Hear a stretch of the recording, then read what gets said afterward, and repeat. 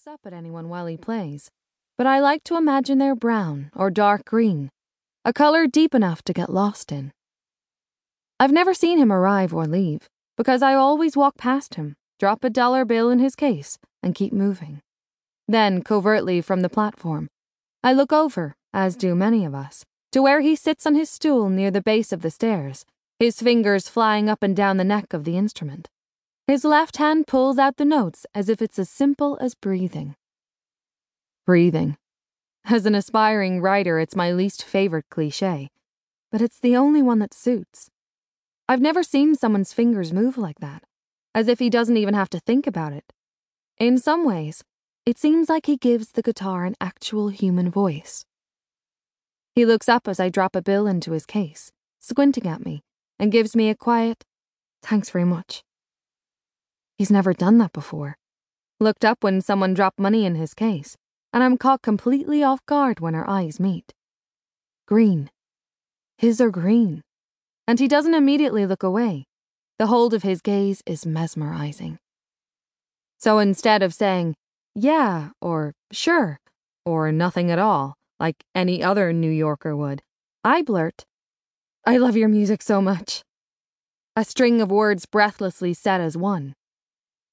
I'm gifted with the humblest flicker of a smile, and my tipsy brain nearly shorts out. He does this thing where he chews on his bottom lip for a second before saying, "Do you reckon so? Well, you're very kind.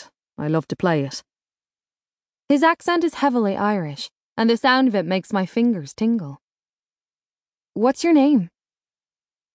3 mortifying seconds pass before he answers with a surprised grin. "Calvin. And yours?" This is a conversation. Holy shit, I'm having a conversation with a stranger I've had a crush on for months. "Holland," I say, like the province in the Netherlands. Everyone thinks it's synonymous with the Netherlands, but it's not. Oof. Tonight I've concluded 2 things about gin. It tastes like pine cones and is clearly the devil's sauce. Calvin smiles up at me, saying cheekily, "Holland, a province and a scholar," before he adds something quietly under his breath that I don't quite make out. I can't tell if the amused light in his eyes is because I'm an entertaining idiot, or because there's a person directly behind me doing something awesome. Having not been on a date in what feels like a millennium, I also don't know where a conversation should go after this, so I bolt, practically sprinting the 20 feet to the platform. When I come to a halt, I dig in my purse with the practiced urgency of a woman who is used to pretending she has something critical she must obtain immediately. The word he whispered, "lovely," registers about 30 seconds too late. He meant my name, I'm sure. I'm not saying that in a false modesty kind of way. My best friend Lulu and I agree that, objectively, we're middle-of-the-pack women in Manhattan, which is pretty great as soon as we leave New York. But Calvin, gets ogled by every manner of man and woman passing through the station, from the Madison Avenue Trustafarians slumming it on the subway to the scrappy students from Bay Ridge. Honestly, he could have his pick of bad partners if he ever took the time to look up at our faces. To confirm my theory, a quick glance in my compact mirror reveals the clownish bleed of my mascara below my eyes and a particularly ghoulish lack of color in the bottom half of my face.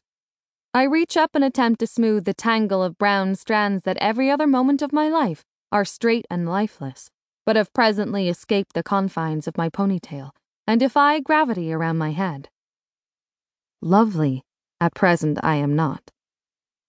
Calvin's music returns, and it fills the quiet station in this echoing, haunting way that actually makes me feel even drunker than I thought I was. Why did I come here tonight? Why did I speak to him?